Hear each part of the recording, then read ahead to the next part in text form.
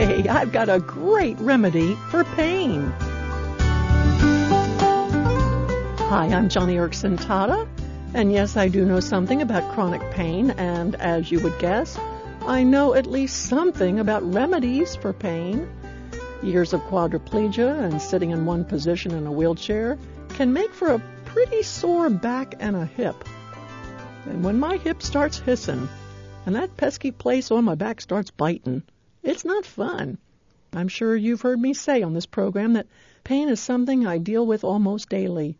And many of you have been kind enough to send me articles and ideas to alleviate pain. And Ken and I have made it a matter of daily prayer.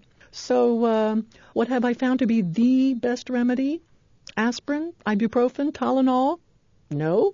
Okay, how about those medicated creams or ointments? Or what about the really hardcore stuff like OxyContin or fentanyl? Does that do the trick? Well, if you're like me, and if you must deal daily with pain, you know all about these treatments and more. And you also know that all of them have limitations, big limitations. I mean, even a strong prescription drug, often the side effects do more damage than good, right? Let me give you a personal example. You know how many prescription drugs list anxiety as a side effect? Well, they do, and I should know. I've been there, done that. And I was amazed how anxious I became when I took pain medication. I mean, for a while there, I didn't even want to go to sleep without a light on. I had to have the bedroom door open. If I laid down in bed with a cover on, I had to have my head propped up. Those crazy anxious feelings of claustrophobia made me panicky. And frankly, the side effect of anxiety only made my pain worse. You get tense, you get nervous, you get tight, and all of that only adds to the problem of pain. So I believe the best remedy for pain is anything that reduces stress and anxiety. And that's not just what medical journals or doctors advise. It's what the Bible says. Because when you are in pain, and when you're wanting to do everything to decrease anxious feelings or stress, God's Word gives us good, sound advice.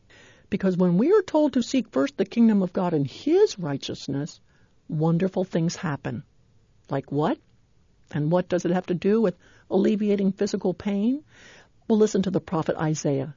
Listen to what he said. When we seek God and His righteousness, he said, quote, "And the work of righteousness will be peace, and the service of righteousness will be quietness and confidence forever." That's from Isaiah chapter 32, verse 17. And don't you love it? Oh my, what a wonderful verse to help me face pain. And believe me, it helps. You know as well as I do that when our bodies are at rest and our souls are unstressed, well, nothing helps relieve pain better. God will keep him in perfect peace whose mind is stayed on Him. Friend, if you deal with pain, pursue the righteousness of God. That is, pursue right living. Keep in step with the Spirit. Practice being grateful.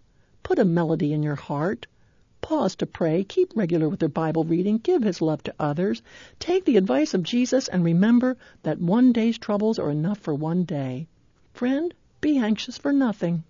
And if your medication is making you anxious, talk to your doctor. There may be something better for you. In short, seek out God in the way He would have you do things. And the work of righteousness will be peace. And the service of it, quietness. Quietness of mind, heart, soul, and body. Yep, we knew all along that the Bible was a whole lot better than ibuprofen.